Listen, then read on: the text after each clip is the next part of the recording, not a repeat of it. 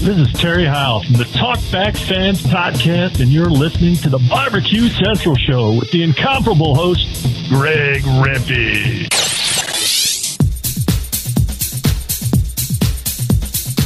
Happy to have you aboard here for the really big barbecue show. Boing. We cook because we have to, and we grill because we want to. Hit me! Fine, how's it going? You have a great show. I'm a big fan. Boing. So what seems to be the problem here? This man looks like he's dead, and he's in the crackle. Charbono! It's all about the Charbono, dude! Succulent fish. What? He ate 54 wieners. So listen, Lavernius, shut your face. I'm shaking like a dog shit peach seeds. We have top men working on it right now. Top men. And just like that, we are into the second hour. We thank Derek Riches again for joining us last segment. By the way, if you have not visited the YouTube chat room, you might want to get over there because Derek has settled in and is conversing with a few folks. Continuing to talk about the pellet cooker market and cheap grill market in general. Kinger saying that he thinks a retailer might have taken $240, that a large chunk of that $240 was for the retailer, but Derek Riches said that he has seen stores take a loss on the grill or smoker and then made money on the profit of covers and accessories and so forth, which makes perfect sense because relating it back to my day job doing truck sales, sometimes you can't move a unit, right? For whatever reason, you might have 5 trucks spec'd just like the one that isn't selling, but there's always one out of a group of 20. There's going to be one that is the boat anchor, and it's for no particular reason. Because no matter where you are in the country, if you're a decent dealer and you're putting in stock, you're putting in a spec that can meet 80% of whatever your customer base is around you. And the trade-off is you're going to get 80% of the truck that you want, and while it's 20% not the truck you want, you can get it now. You don't have to wait for the truck to get built. But every time out of those 20, there's the one boat anchor, and you take the loss on it, to move it the hell out. But you know in the end, where's the money made? It's not on truck sales. It's on parts and service. It's on grill covers and thermometers and accessories and charcoal and all that other stuff.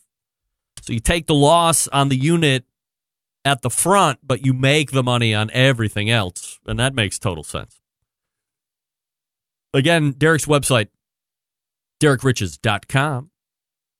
This portion of the show being brought to you by Fireboard. Monitor up to 6 different temperatures simultaneously. Connect to Wi-Fi for cloud-based monitoring, or connect via Bluetooth. And if you have Alexa or the Google Assistant in your home, you're in luck because Fireboard fully integrated with both. I love mine. Fireboard.com is the place to go, or call 816-945-2232. That's 816-945-2232. The real Joey B weighing in on Instant Chat as I was making my comparison to ordering 20 trucks in stock. Don't order 20 trucks, order 19 trucks, everybody.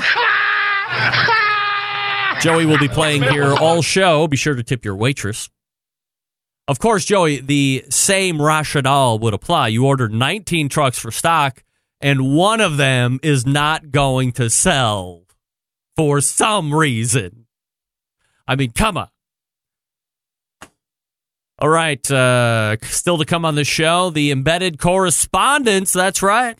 Steve Ray, Doug Scheiding, Stover, Harger III, and John Solberg. He's my Michigan guy. Don't forget, you can follow me socially at BBQ Central Show. On Instagram, same on the Twitter, and on TikTok /BBQ Central Show on Facebook. If you want to jump around and say hi. Facebook also has a live video feed, as does YouTube. Coming up on the best moments of the Barbecue Central Show in 10 minutes or less this Friday, we go to episode 109, taking you back to the very end of January. That would be January 31st of 2012. You know, originally, this show, the Barbecue Central Show, was born as an audio-only show.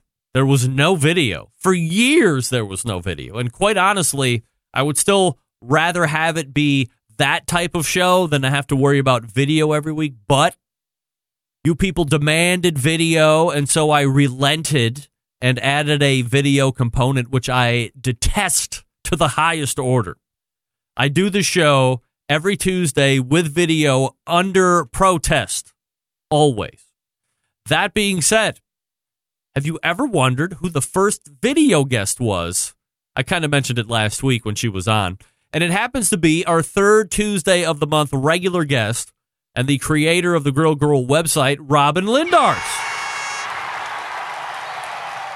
That's right. About 8 years ago to the day, the video portion of the Barbecue Central show was born, and we talked about Super Bowl recipes.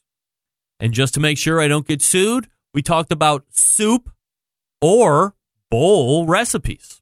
That's right, soup or bowls and things that you could make for such a party. Is anybody even into that? I know it's this weekend, and I continue to forget that the Super Bowl is going to be on. Well, holy moly. Get your winners in. Everybody get down right here in the chat room. Who's going to win it? The Chiefs? How about them Chiefs? Or the 49ers? Man, 49ers. The starting running back for the San Francisco 49ers lives in Westlake, Ohio, which is just west of downtown Cleveland, believe it or not.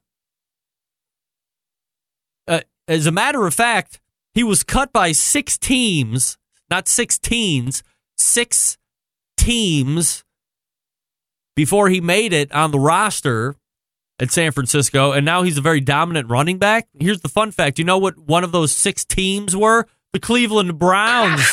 Cut him. You suck. Get out, pal. He's going to be in the Super Bowl. Can we talk about charcoal pellets real quick?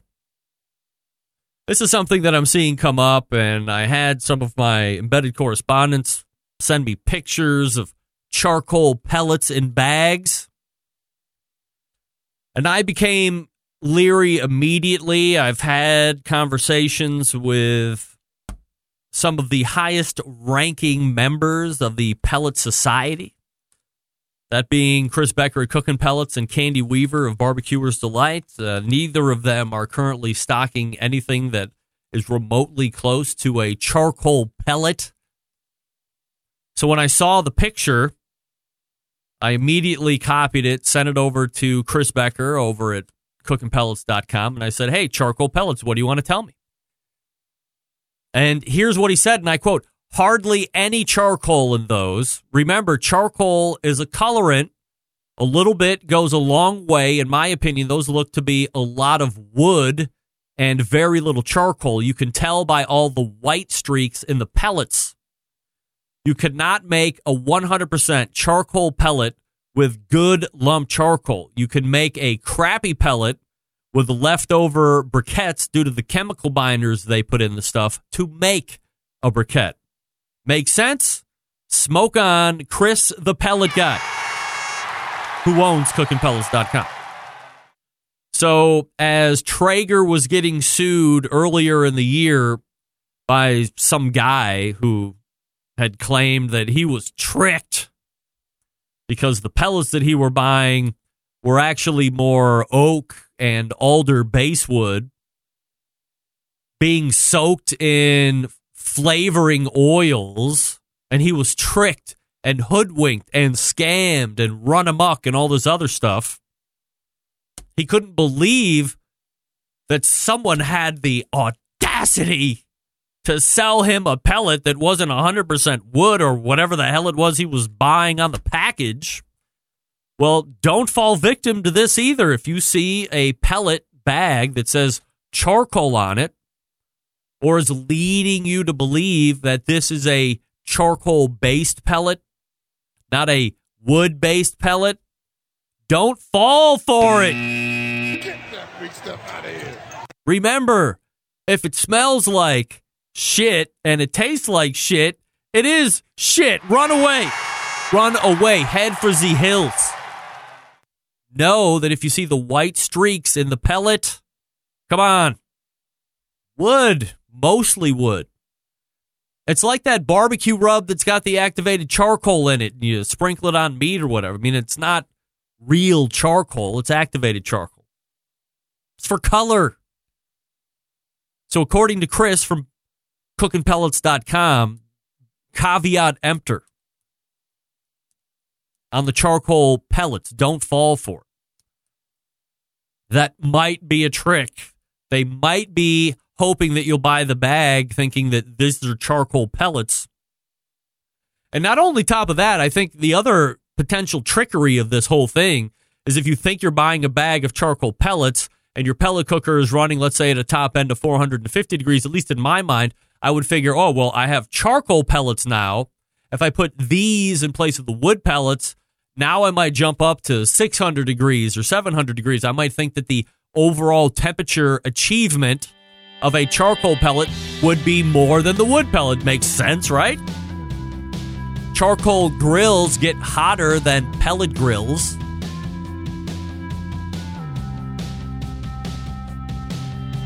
Just be careful of what you're buying. Ask questions. And if the fruitcake behind the counter can't sit there and tell you, yeah, that is real this or not real that, they don't know what they're talking about, don't take their advice. Go find somebody that knows what they're talking about. Ask to see a manager. Excuse me, manager? Are these charcoal pellets made out of wood? Before we get to the embedded correspondence, I want to talk to you about Southside Market and Barbecue. Attention, folks in the business of barbecue. Everybody listening? Established in 1882, Southside is the oldest barbecue joint in Texas. They've been owned and operated by the same family for 3 generations, offering premium Central Texas barbecue products, slow smoked over real wood, shipping, distributing, manufacturing sausages for company across the U.S., from food trucks to multi-chain restaurants. Southside sausage can be on your menu, too.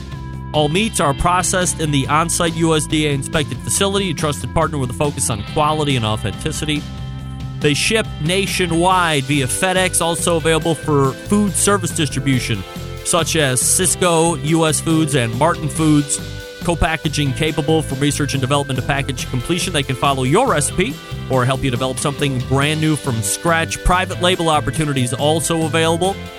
You can visit SouthsideMarket.com for more information. By the way, if you're over at SouthsideMarket.com and you feel like ordering some stuff, I encourage you to do that.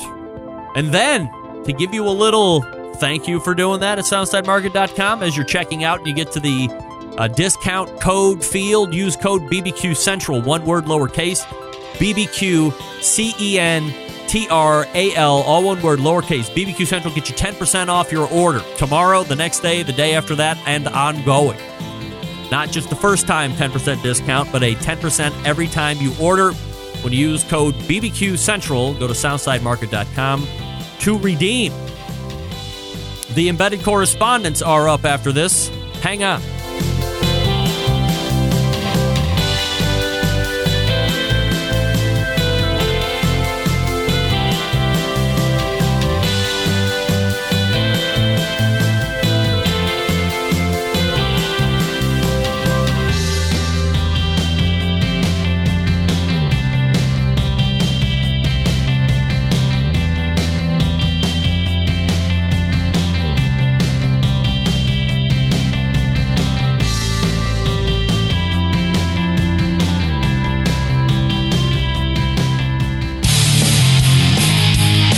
The only show giving you a monthly visit from a doctor of barbecue, a man actually named Meathead, the author of a barbecue Bible, bloggers, reviewers, competitors, and manufacturers by the dozens.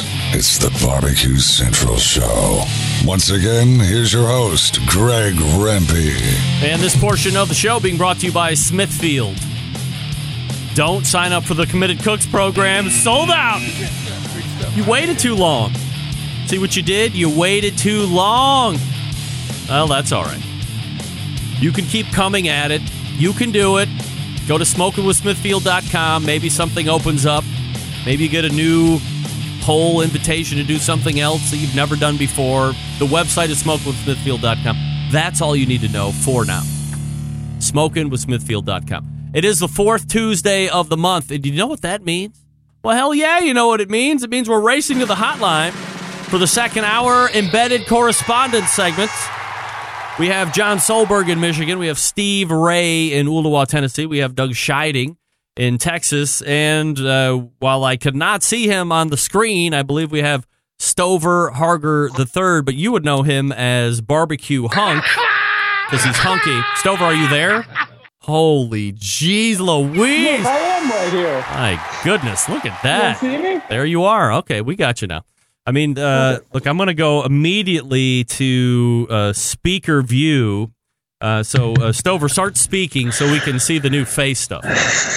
My favorite thing about your podcast, Greg, is when you talk about the video. Holy moly. Look at that. You full beard, the hair, everything. I mean, that is a whole look that you have going on. It's tremendous. Steve Ray is a huge fan of facial hair and long hair in general. So, Steve, do you have any opening opinions?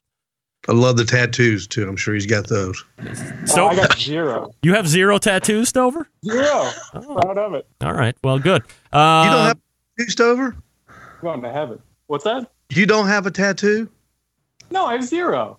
You don't have a tattoo. You've got that hair and a beard. Now, Steve, don't start making assumptions just because somebody has a beard and long hair that they would also have corresponding tattoos. I mean, come on. He's a poser. I respected him until then. Oh, well. I'm a poser because I don't have tattoos. Right. Stover, what's going on with your microphone? It sucks. Is it horrible? Yes, it sounds like you're really far away, like you're about ready to fade into that blossom tree behind you. All right, By the way, that's one of the most impressive cat houses I have ever seen in my life. It can house a small city of cats, it looks like. Wow. I'm at my mom's house in the middle of my own birthday party to do this show. Oh, well, happy birthday. Now get a better microphone or you're going to have to beat it. Can you do that? Yeah. All right, you can do that. Good. Right on. All right, here we go. So we are here for your monthly embedded correspondence. Stover is out, hopefully changing microphones. And we have plenty to talk about, as I tease in the open of the show. The balance of this may or may not be talking about steak, because I think it would be a good idea to have a steak round table of sorts. Some of the most popular shows on this show have been when a group of guys and gals get together and talking about, this is what I do to cook this thing or that thing, and we'll do a steak tonight. But before we get into the steak talk, we love talking a little bit of World Food Championships here and there. And recently, the World Food Championships has announced a new category. Not familiar with what it is? Ladies and gentlemen, it's the ever-popular category of soup. That's right. So as the least supporter of the World Food Championships, we will race to the Upper Peninsula of Michigan, where we find Michigan correspondent John Solberg, and would love your input on soup as the new category of the World Food Championships. Hey, it's loved by old folks and toothless people. I can't soup. You know, it's like, how are you going to pull that off in 30 minutes? You know, the real soup takes days. So I don't know what I have no idea what they're thinking, but I don't normally. Do you? Okay, never mind. Okay, I'm going to ask a better follow-up question, but I just want to go right into it because we'll go around the thing here. Doug, you have competed in a few World Food Championships. What does soup do to you? Yeah, I'm not really for soup at all, and I hate to say this, but I definitely agree with Steve. Yes, I said that. Pizza should have been the choice. Now, Doug, what the hell are you doing? I didn't ask you what should be in it. I just asked you for your opinion on soup. You're totally screwing the whole outline. What are you doing? Jesus Christ, you guys just need to relax. There's nothing unusual Let about me that. lead There's you down nothing. the primrose path of broadcasting excellence here. Jesus Christ. Oh, okay, how about instead of soup, they could have at least gone with ramen, something that has a little sex appeal. Or what's that other stuff that everybody likes right now that's really hot? Pho, whatever. Steve, you're the biggest supporter of the World Food Championships. What do you think about soup being a category? Let me say this. All right. Just in case Mike McLeod watches. I love Which he does. Mike McLeod. I love you, Mike. But now we have soup. And you know what that's going to do? That's going to blur the line because soup and stew are so close. You know, you go to Panera Bread and you get broccoli cheese soup, that's pushing the line. But you go to Panera Bread and you get baked potato soup, that's stew. So what you're going to have are DQs when people go up there and put their bowl down, and there's going to be a judge, one of the chef is going to go, that's not soup, that's stew. So do you think that they will do you think that they'll have a bill of, do you think they'll have their own set of rules to where a certain viscosity has to be met, or that it will have to be a liquid instead of something a little bit more creamy, let's say a bisque or this potato soup that you reference, or a broccoli cheese? You think they'll have that? Greg, they'll have to because you know, the more stuff you put in soup, it becomes stew. And I'll tell you another thing. You know all these people that do these Bloody Mary contests? Right. Yeah, okay.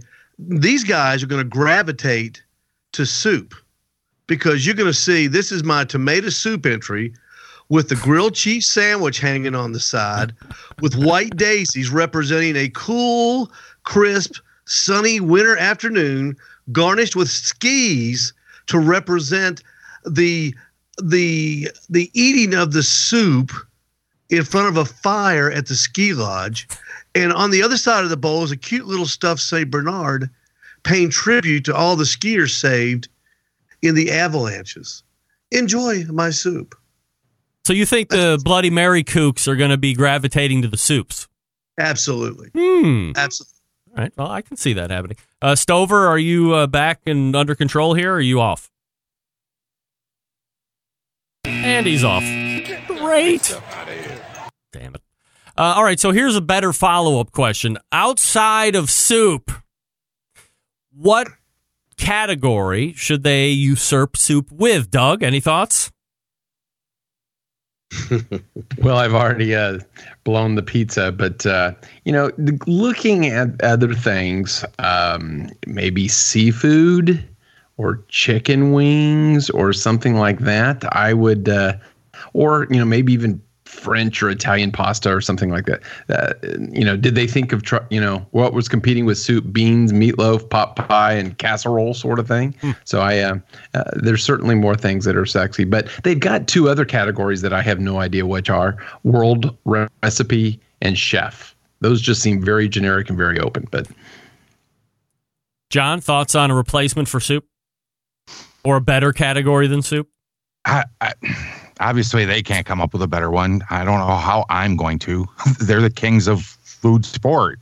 I'll just go with Steven Pizza because it's very popular. It's easy to do. It's delicious, and you could probably do the calzone thing. A lot of different type of flatbread things. So you got a lot more diversity there. Steve, any better categories than soup? Yeah, pizza.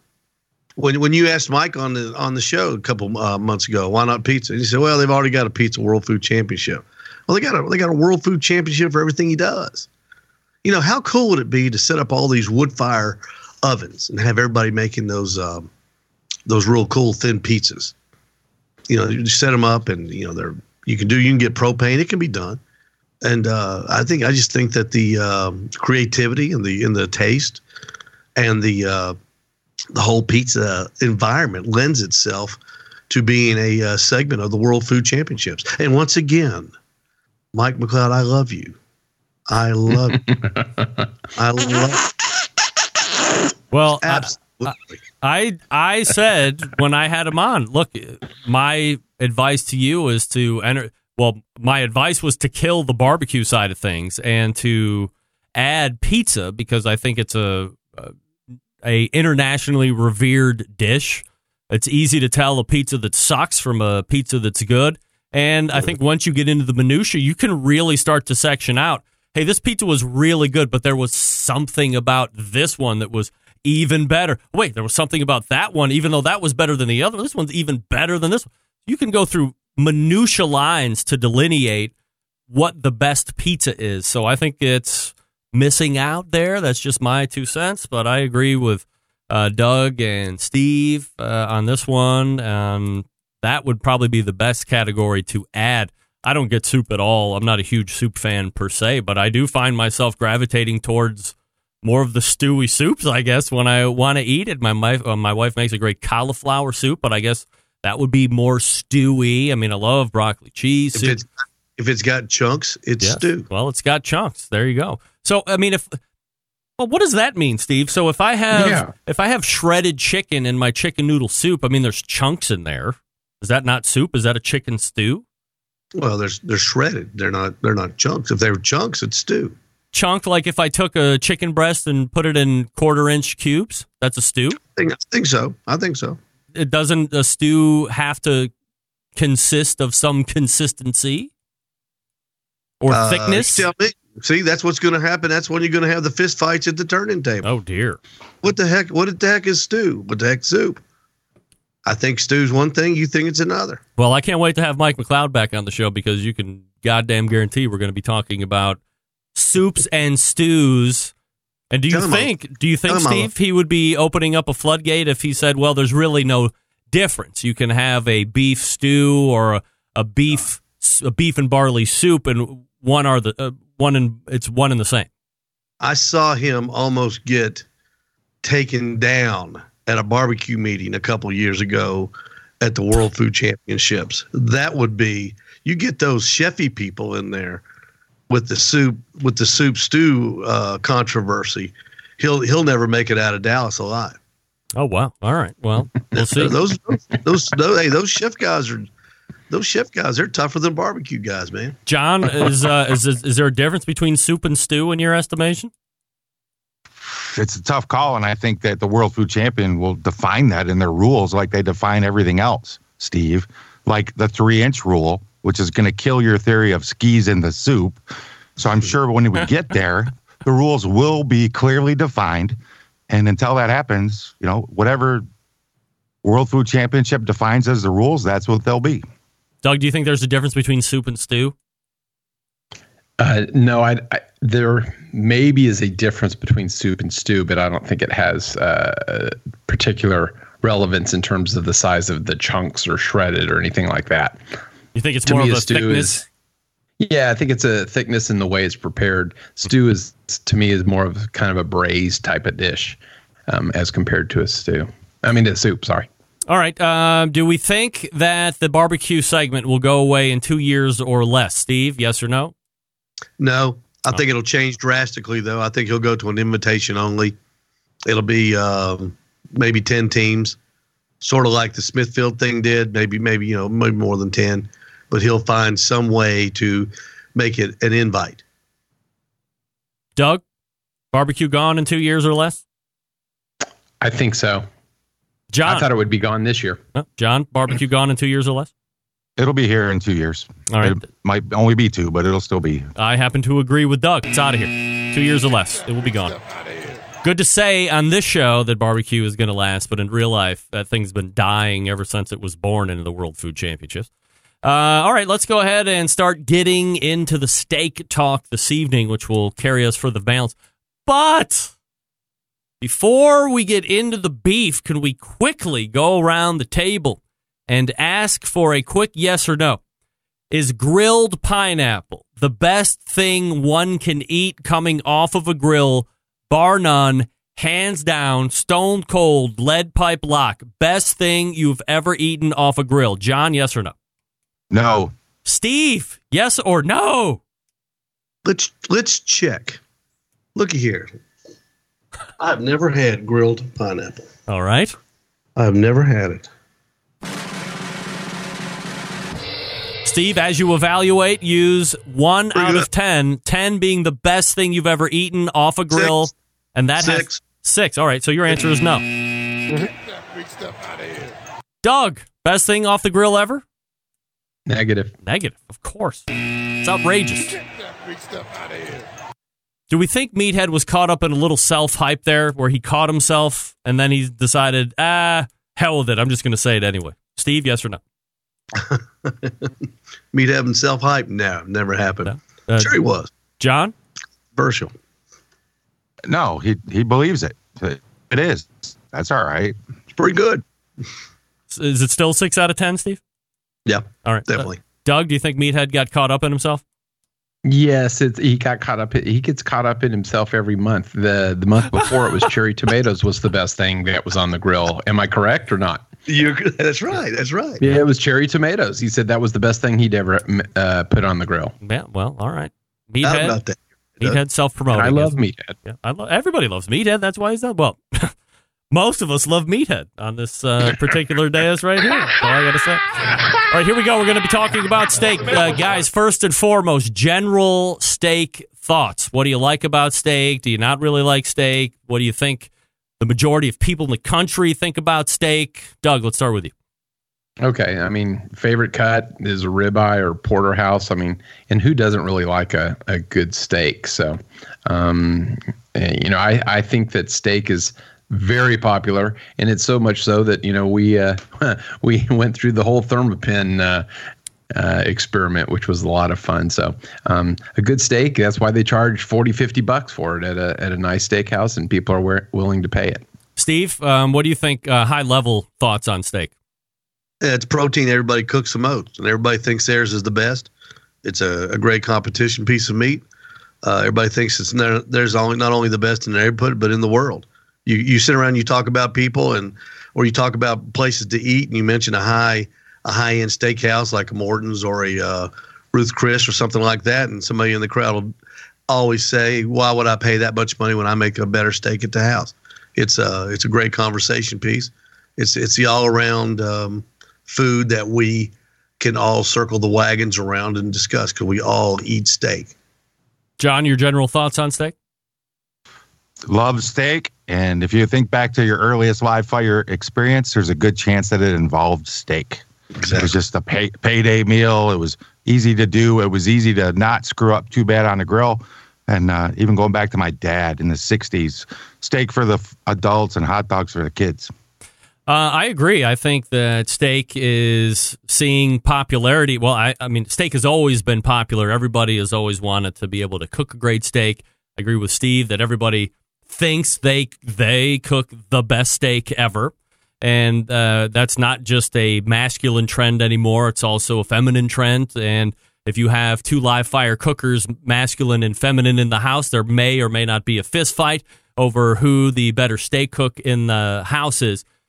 But it has graduated from that payday meal that John was just referencing to an event that might take weeks and months of planning and saving for. If you're a really true meat connoisseur, maybe you're scouring the internet or Pat LaFrieda's website or a butcher shop website or a Hassel Cattle website and thinking, all right, well, I'm going to have 5 people over and this is the day, and we're talking amongst ourselves about the cuts that we want and how we're going to. It's a whole event that it never used to be. It used to be a treat. Now it's a whole event, and tastings are being done, and they're being paired with different liquors and wines, and it's quite a popular cut. And it's always been popular, as I've said, but I think we're seeing a zenith popularity for steak right now, and we probably will continue to over the next handful of years.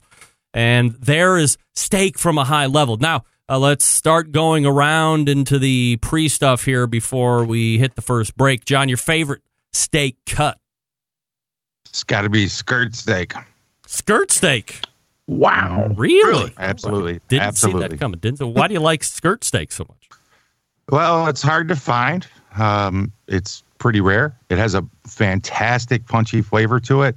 Not quite a sirloin, not quite a front end. It is just a succulently delicious piece of meat that's hard to get. Doug, your favorite cut? Ribeye or porterhouse. What if you had to pick between one or the other? Well, I'd always go with the ribeye, but yeah, porterhouse is a close second for me. All right, Steve, your favorite cut? New York strip, all the way. It's hands right in the down. middle. Hands down. Mm-hmm. It's never the most expensive. It's never the cheapest cut. It's a good quality cut. You can when you scour the aisles at Walmart, you can see find one that's got a little bit more marbling, and it's going to taste a little bit better than the ones that are a little more lean. I just think they're great. I think they're easy to cook. They're no waste hardly at all on them. Just a great cut of meat for me. Yeah, my favorite cut for the longest time was right in line with yours, Steve. It was the New York strip. And then about 3 years ago or 4 years ago, I switched on a dime to ribeyes because I just had a really good ribeye, and I had never had a lot of ribeyes growing up or going out into a restaurant or anything like that. Just never had a lot of experience at it, and then I got it and quickly fell in love with the ribeye. And then the last 2 times I've had steak, ribeye, prime ribeyes at Costco were out, so I got a pack of the New York strips, and they were tremendous. And then just this past weekend at St. Elmo, the only steak on the menu that was 60-day dry aged was a New York strip. And guess what? It was freaking phenomenal. So I may be starting to turn back out of ribeye and back into New York strip. And I agree with Steve that, there's really, that's the one biggest regret that I have eating ribeyes is I try and eat, some of the fat, but I can't eat all of that fat. I mean, I know all you liars out there sit there and say you eat the whole ribeye, fat and all, or whatever. I mean, you're either lying or you're just on your way to a heart attack. And so I try not to eat all of that, and I leave a portion of that of whence I paid on the plate, and it goes into the garbage, and that doesn't sit with me well all the time. And so a New York strip is a little less wasteful. So I agree with Steve on that. So maybe I'm going to be more of a strip fan again here for a little while. We'll see how it goes. All right, we're going to get into... What's that, Steve? I said, welcome back to the club. Well, I'll be back very shortly. Now, we're going to get into splurge cuts and economy cuts and selecting and cooking and all that stuff right after we get out of this break. So stick around as we get into that. I will talk to you quickly about Green Mountain Grills. Some of the best pellet cookers out there on the market today. 2 different lines to choose from, a Choice line and a Prime line. Choice is the original, so you have Jim Bowie, Daniel Boone. And the Prime line, you have the same models, a Jim Bowie and a Daniel Boone. Now, the Prime line gets you a little bit more of a sturdier and robust chassis. On the build, a little bit more tech, 2 internal meat probes if you want it. They have peek-in windows on the pellet hopper and on the main cooking chamber. If you want to save a couple bucks, Choice line is what you're going to want to look at. Same type of capacity on either model, so you don't have to worry about that.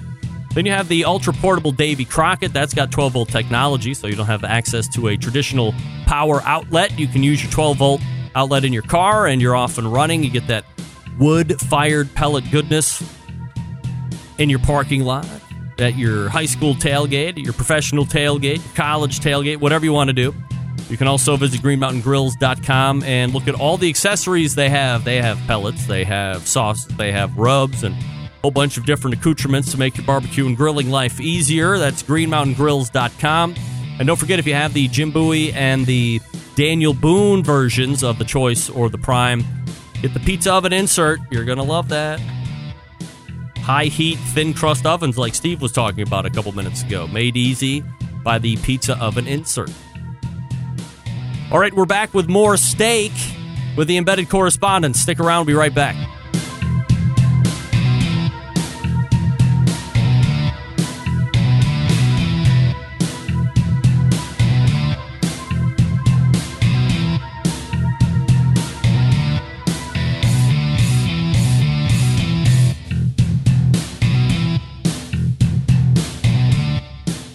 Continuing to produce incredibly mediocre content in an exceptionally professional way. You're listening and watching the Barbecue Central Show. Once again, here's your host, Greg Rempe. All right, welcome back. This portion of the show being brought to you by the Pit Barrel Cooker. If you're looking to get in some hang time, head on over to pitbarrelcooker.com and pick one up. They also have the Pit Barrel Junior if you're looking for something that's tailgatey or just a little bit smaller because you live in an apartment, something along these lines. Pit Barrel Junior is what you're going to want to get. Otherwise, it's the traditional Pit Barrel Cooker, and that's pitbarrelcooker.com. They have a bunch of accessories there, too. Coffee mug's super cool. And we are back with the Embedded Correspondents as we continue to talk steak. Steve, you're a retailer of the Pit Barrel Cooker. You ever cook steak on that? Yes, I do. How do you like it? Do you like that? Good. Yeah, it works good. It's easy to fix the charcoal basket, just bring it up. I just hang it on the rebar with the hooks that come with it, and voila. Have you done it also like with the pan at the very bottom? No, not that far away. No, never have. You could do it. It just takes a long time. John, are you a pit barrel cooker steak guy or no? Yeah, I've done it. I've never raised the basket. You can do it pretty quickly. It gets hot. Same with burgers. It doesn't need any adjustment. Obviously, it would work quicker, but it doesn't take a long time to do it with the basket in the bottom. All right, so let's get back to our steak talk here, gents, and we'll keep it with John. We talked about favorite steak cuts. Do you have a favorite splurge cut? It's probably going to be a big 2-inch thick porterhouse. Just, spend the big bucks and get the best I can get there. All right, Steve, favorite splurge cut? Yeah, I'll go down to Costco occasionally, get a prime New York strip, big thick one, 2.5, 3 inches to get those great big ones. Doug, splurge? I'll get the big, thick cowboy cut ribeye, the one that weighs about 4 pounds. It's the Cadillac cut to each rib. So, it's probably, 3 inches thick. So I like that. All right. My splurge cut is going to be the, I'm trying to remember what kind of weight it was, but I got one from Snake River Farms a couple years ago when I was doing the Art Flame demo cook.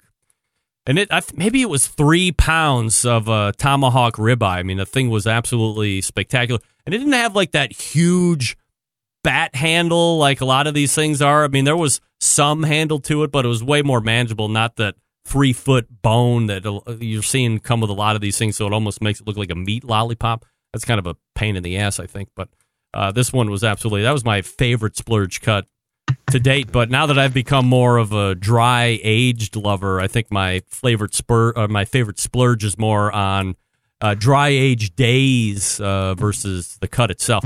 Doug, are you having some popping issues going on with your microphone? Can you even hear me, Doug? Yeah, I can hear you. I'm having some static on my end. Yeah, I get that. Why don't you disconnect and pop back in?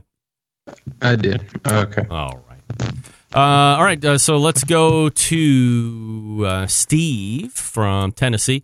Do you have a favorite economy cut? A real thin New York strip. Something.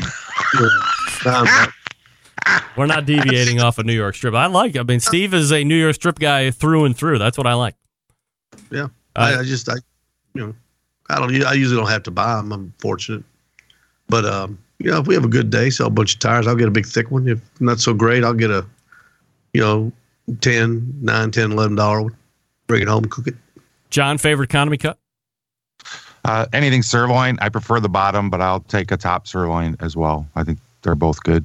Yeah, I have two, and they're neck and neck. It is top sirloin or sirloin in general, I guess. And then right there with it, 1A, 1B, is the chuck eye steak, which is a fabulous cut, super tender, and for whatever reason is insanely less expensive than almost every other steak available in the butcher case or on the meat shelf out there next to the butcher case in the grocery store. I absolutely love it.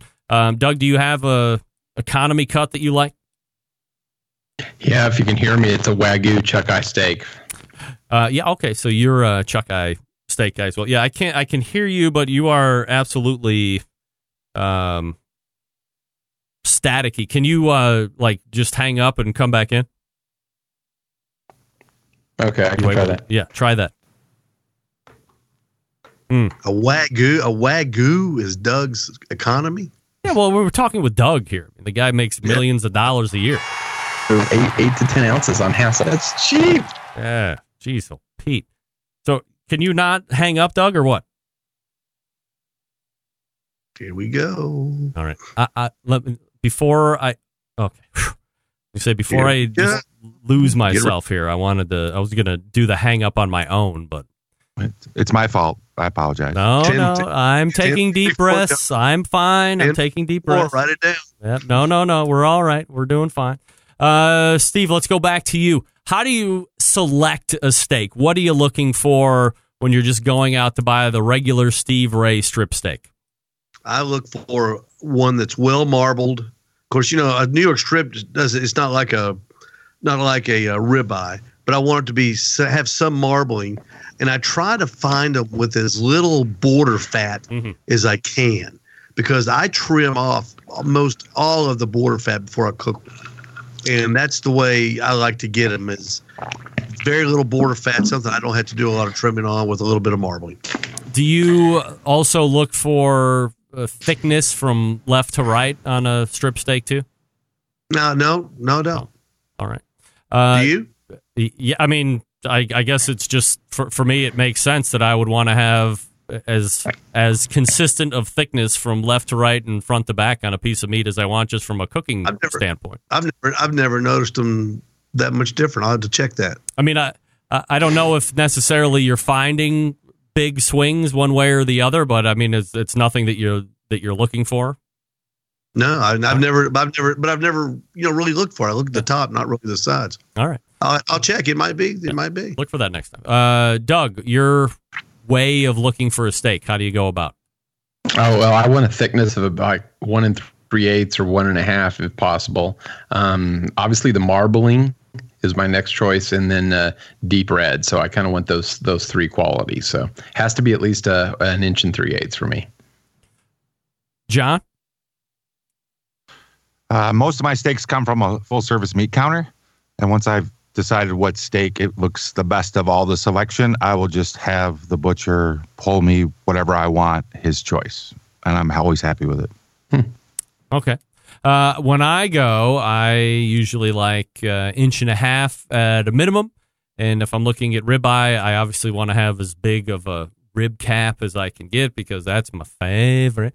And then if I'm looking for a strip or something else, I just like to have, it's rare that I'm not cooking, or it's rare that I'm cooking 2 steaks. It's usually 4 or 5 or more. So when I'm in a cooking process at that point, the more steaks that I can have that are consistent in size, the more I know that if one is this way, then that there's a likelihood that at least the majority of the other ones are cooking up the same way. I don't always use that as a solid rule, but just from a high-level game plan, I can figure that if the meat is about the same size and weight, that the cooking is about going to be the same across all meat boards there on the grill. All right, let's go to, are you a dry-aged lover, fan, or hater? Steve?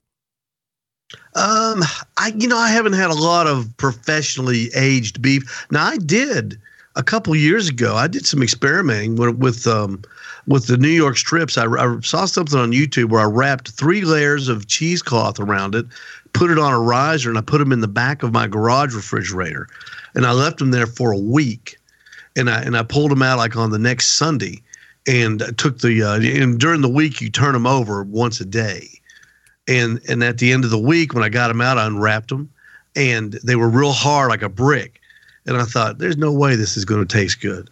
And I cooked them, and by golly, they were good. They were good. It had a little bit better taste than just pulling it out of the refrigerator. So that's my experience with dry age. I did it myself. I go to Jug Xander's. That's about as much as I'm going to pay for food. I just have an aversion to paying crazy prices for food. And they advertise 28-day aged beef. I don't know if it's dry aged or wet aged or whatever. It just says 28 days, and it always tastes good to me. So yeah, that was probably wet aged, but I'm just making a guess there since they don't reference dry. John, are you a dry aged lover, hater, or fan? I'm a fan, but I don't have a really well developed palate. So I haven't experienced a lot, but everything I have experienced, and I haven't gotten into those crazy 60-day numbers, but I've never not enjoyed a dry aged steak. It's just not something I've developed my palate with yet. Steve, or I'm sorry, Doug, lover, hater, or fan of dry age? I'm an avoider. I'm a funk avoider. I don't like blue cheese. I don't like mold, so I avoid it. So you're a hater? No, I don't necessarily hate it or not. Yeah, I don't hate it or like it. I just avoid it. All right. Well, I mean, avoiding and hating is almost the same. It's worse. It's worse. Avoiding is worse. Oh, okay. So you're worse than hating. You're a 100% avoid. Right. I don't care one way or the other. Yeah. So if I offered you 60-day dry age steak, you're like, no effing way, and you're trying to find a place to hide in my house. No, you have it, and I'll have one bite. That's it? All right. Well, better than a hot dog. So at least we're making headway. Well, be a lot better than a hot dog for me. No doubt. I'm a dry-aged lover, and it started with 30 days, and now I've had 30, 40, 50, 60 days. I haven't had anything over 60 days. And, I would love to try something in the 100-day range just to say I did it and to see where that flavor is 40 days past the 60 that I've had. But the 60 seems to be right in the wheelhouse of every bite having a little bit of everything that Doug said he didn't like in the flavor, but not in an over-the-top, take over your mouth and palate kind of a way. Just like it's a background, well, maybe a little bit more of a background note, but it's still tender and flavorful in a good way. So you still have some of the beef characteristics, but you're also getting some of the funk factor, as I like to say. So 60 days is currently my favorite, but I would like to go maybe 70 or 90 or 100 if I could. I just don't have anywhere that I have access to such days, just to see where the tipping point is on when I like it and when I start to dislike it. All right, seasoning steaks. Let's go to Steve. How do you like to season your favorite steak? Longhorn Dust Butcher Barbecue. That's why I love it. Longhorn Dust? Yeah, I think it's what it's called. Isn't it? Is that new? Steak. You mean grilling addiction? No, not grilling addiction. David's got one. It's called Longhorn. It's gray. You got to keep it in the freezer. It gets real clumpy, and for some reason it attracts moisture. So you got to keep it in the freezer. It comes in a little bottle, and it's fantastic. It's real salty. It's got some celery in it. It's great. All right. You not had it? No, I've never even heard of it. I'll send you some. Next thing you're going to tell me is Diva Q's been on the show before. Jeez. John Solberg, your favorite way to season a steak? Salt. That's all a steak needs. I want to eat a steak. I don't want to eat sugar and stuff. Just salt. All right. Do you finish with black pepper at all, or just salt? That's whoever's having a choice. If they want some fresh cracked pepper on it, that'll happen at the end, so it doesn't burn on the grill. But for me, I want some char and some salt. That's all right, Doug, favorite way to season a steak? I like the Texas Trinity Rub SPG from Sucklebusters. I also like Montreal steak seasoning, but we actually got first place at the Jack and Chef's Choice by grinding it. So it has to be ground because otherwise the salt crystals are too large. All right. I am floating in between Poncho and Lefty's or P&L Steak Company's original steak seasoning, which I find to be delightful. And then I also will use Double Secret Steak Rub from Big Papa Smokers. And then I also put a base coat of his Little Louis seasoned salt and then Double Secret Steak Rub on there. And then from time to time, if I have a extra special cut or a new cut that I'm trying to evaluate just on beef flavor alone, it will be only salt. But that is not nearly as frequent as John is doing, evidently. So that's my favorite way to season steak. Now, what's your favorite way to cook it, John? Charcoal, either way. It's kind of hard to pick amongst the different ways to cook steak because I think they're all great. But either lump or briquette, either one, direct. Direct, no reverse sear or anything like that? Just direct right from the jump? I like the reverse sear method a lot, but if I'm just going to cook, I can turn it out hot and fast, Adam Prairie Lang style, scruffed and charred, and it turns out a good product. And for me, Doug, favorite way to cook steak? My favorite way to cook a steak is to put a little bit of head country marinade on, then season the steak, put the steak in the freezer for about 10 minutes, make sure the grill's at about 325, then you basically flip it every 8 minutes for 24 minutes, and then you take it right off and eat it. If I'm doing Instagram, then I reverse sear or do that. But I would rather just have the steak kind of melt in your mouth, and I think you get that by doing it 24 minutes and not reverse searing. What kind of heat are you running on that grill? 325. And flipping every 8 minutes? They flip every 8 minutes. All right, where did you learn that from? Actually, I think it was Ernest Cervantes is the one that taught me. That's actually how we did it at the Jack with Montreal, and that's actually my favorite way to. I find that the steak is a lot more tender doing it that way. Steve, favorite way to cook steak? Butcher Barbecue's butter grilling oil on each side. Sprinkle it with the Longhorn dust. Get the grill, and it's gas grill. No charcoal for me, just total gas grill. I like the taste. Put it on there.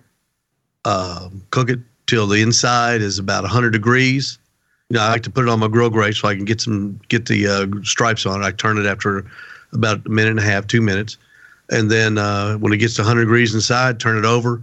Put another little layer of the Butcher Barbecue grilling butter on it. Just a little bit more of the Longhorn dust, and take it up to 130 degrees. My favorite way to cook, and I am down a charcoal grill, so I can't definitively say that I like the gas grill better.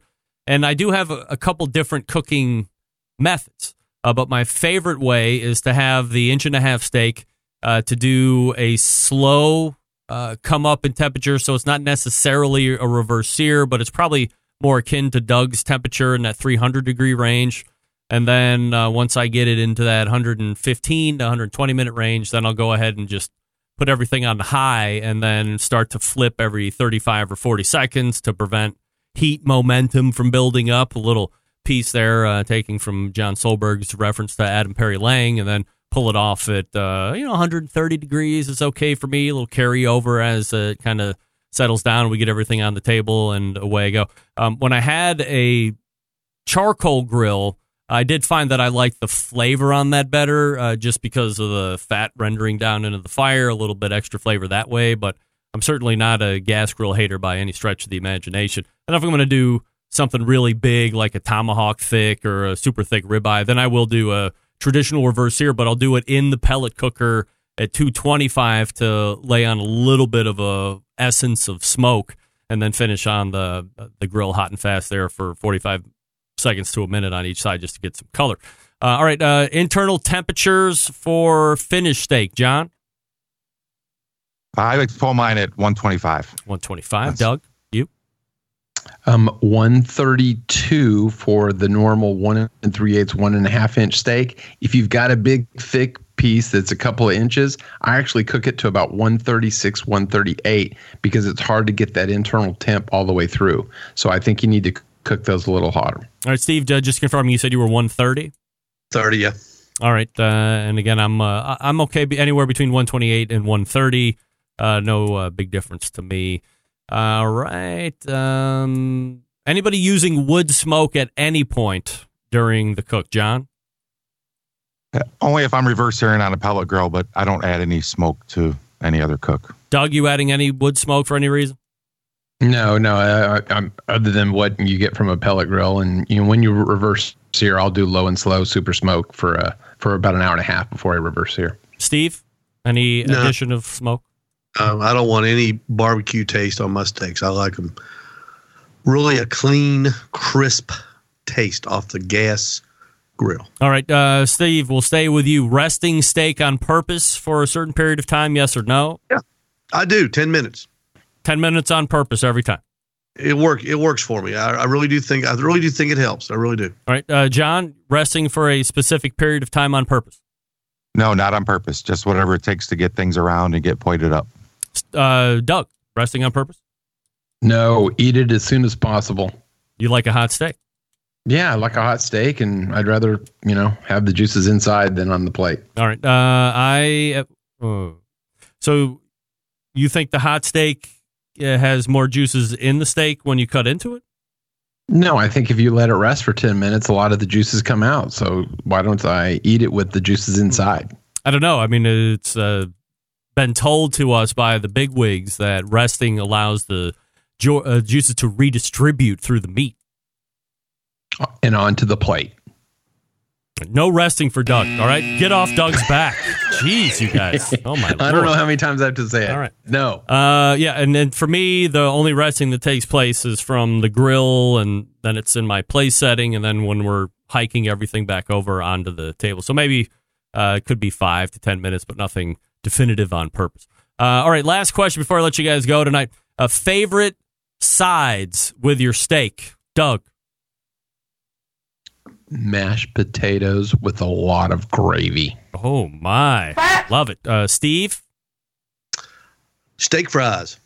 Steak fries. Steve, what are you, 7 years old? Steak fries. The long one. He likes the long ones. Oh, I know what steak fries are. I get that. I mean, the big thing, like you get at Red Robin or whatever it is. Yeah, with ketchup. The Red Robin brand is my favorite. We're clairvoyant. My favorite. Do you deep fry those, or are you an oven baker? Yeah. Oh, no, deep fry. Okay. John, favorite side? Steak fries with ranch. No, just kidding. Oh my God. No. A baked potato. A good crisped up baked potato. All right. Now, just to one up Steve, my favorite, crispy crowns, of course, by Ore-Ida in the air fryer. I love crispy crowns. No, my favorite steak side is the same as Doug, a great whipped mashed potato, and then I will forego the gravy per se unless I have some good beef gravy whipped up. And I'll go with a little truffle drizzle and some fresh churned butter. So I like a little truffle oil in the potato. There you go. All right, promotion-wise, John, anything coming up that you want to get out there before I let you go tonight? Just this Friday, the best moments of the Barbecue Central show in 10 minutes or less. Don't miss it. Doug, promotion, anything? Follow me on Instagram and Twitter at Road Cookers, and going to the Houston Rodeo as a hired gun, as you mentioned, with CJ's. Steve, anything to promote? Spam on each side, pineapple in the middle. Follow me on Instagram for more recipes. Wow, look at that. On Facebook. That looks absolutely delicious. Is that an original, Steve?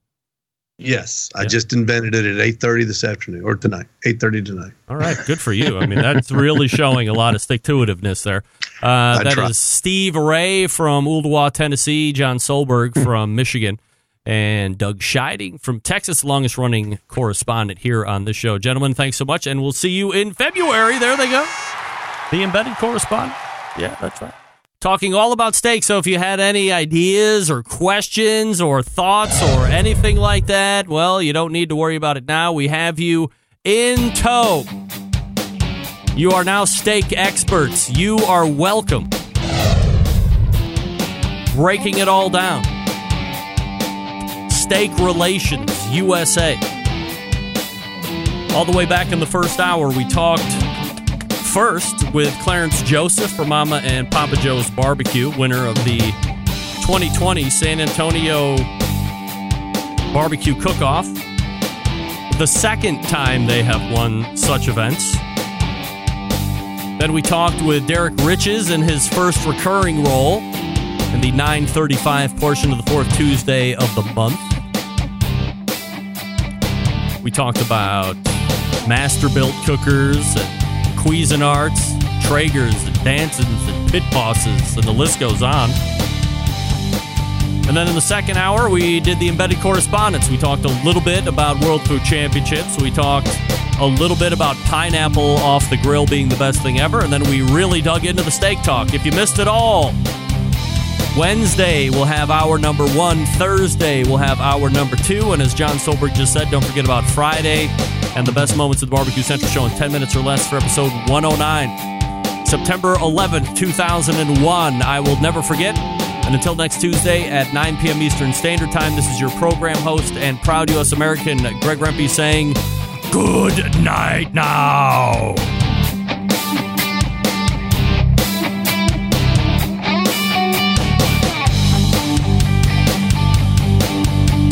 Hi, this is Stover, the barbecue hunk. You're listening to the Barbecue Central Show. Have a hunky day.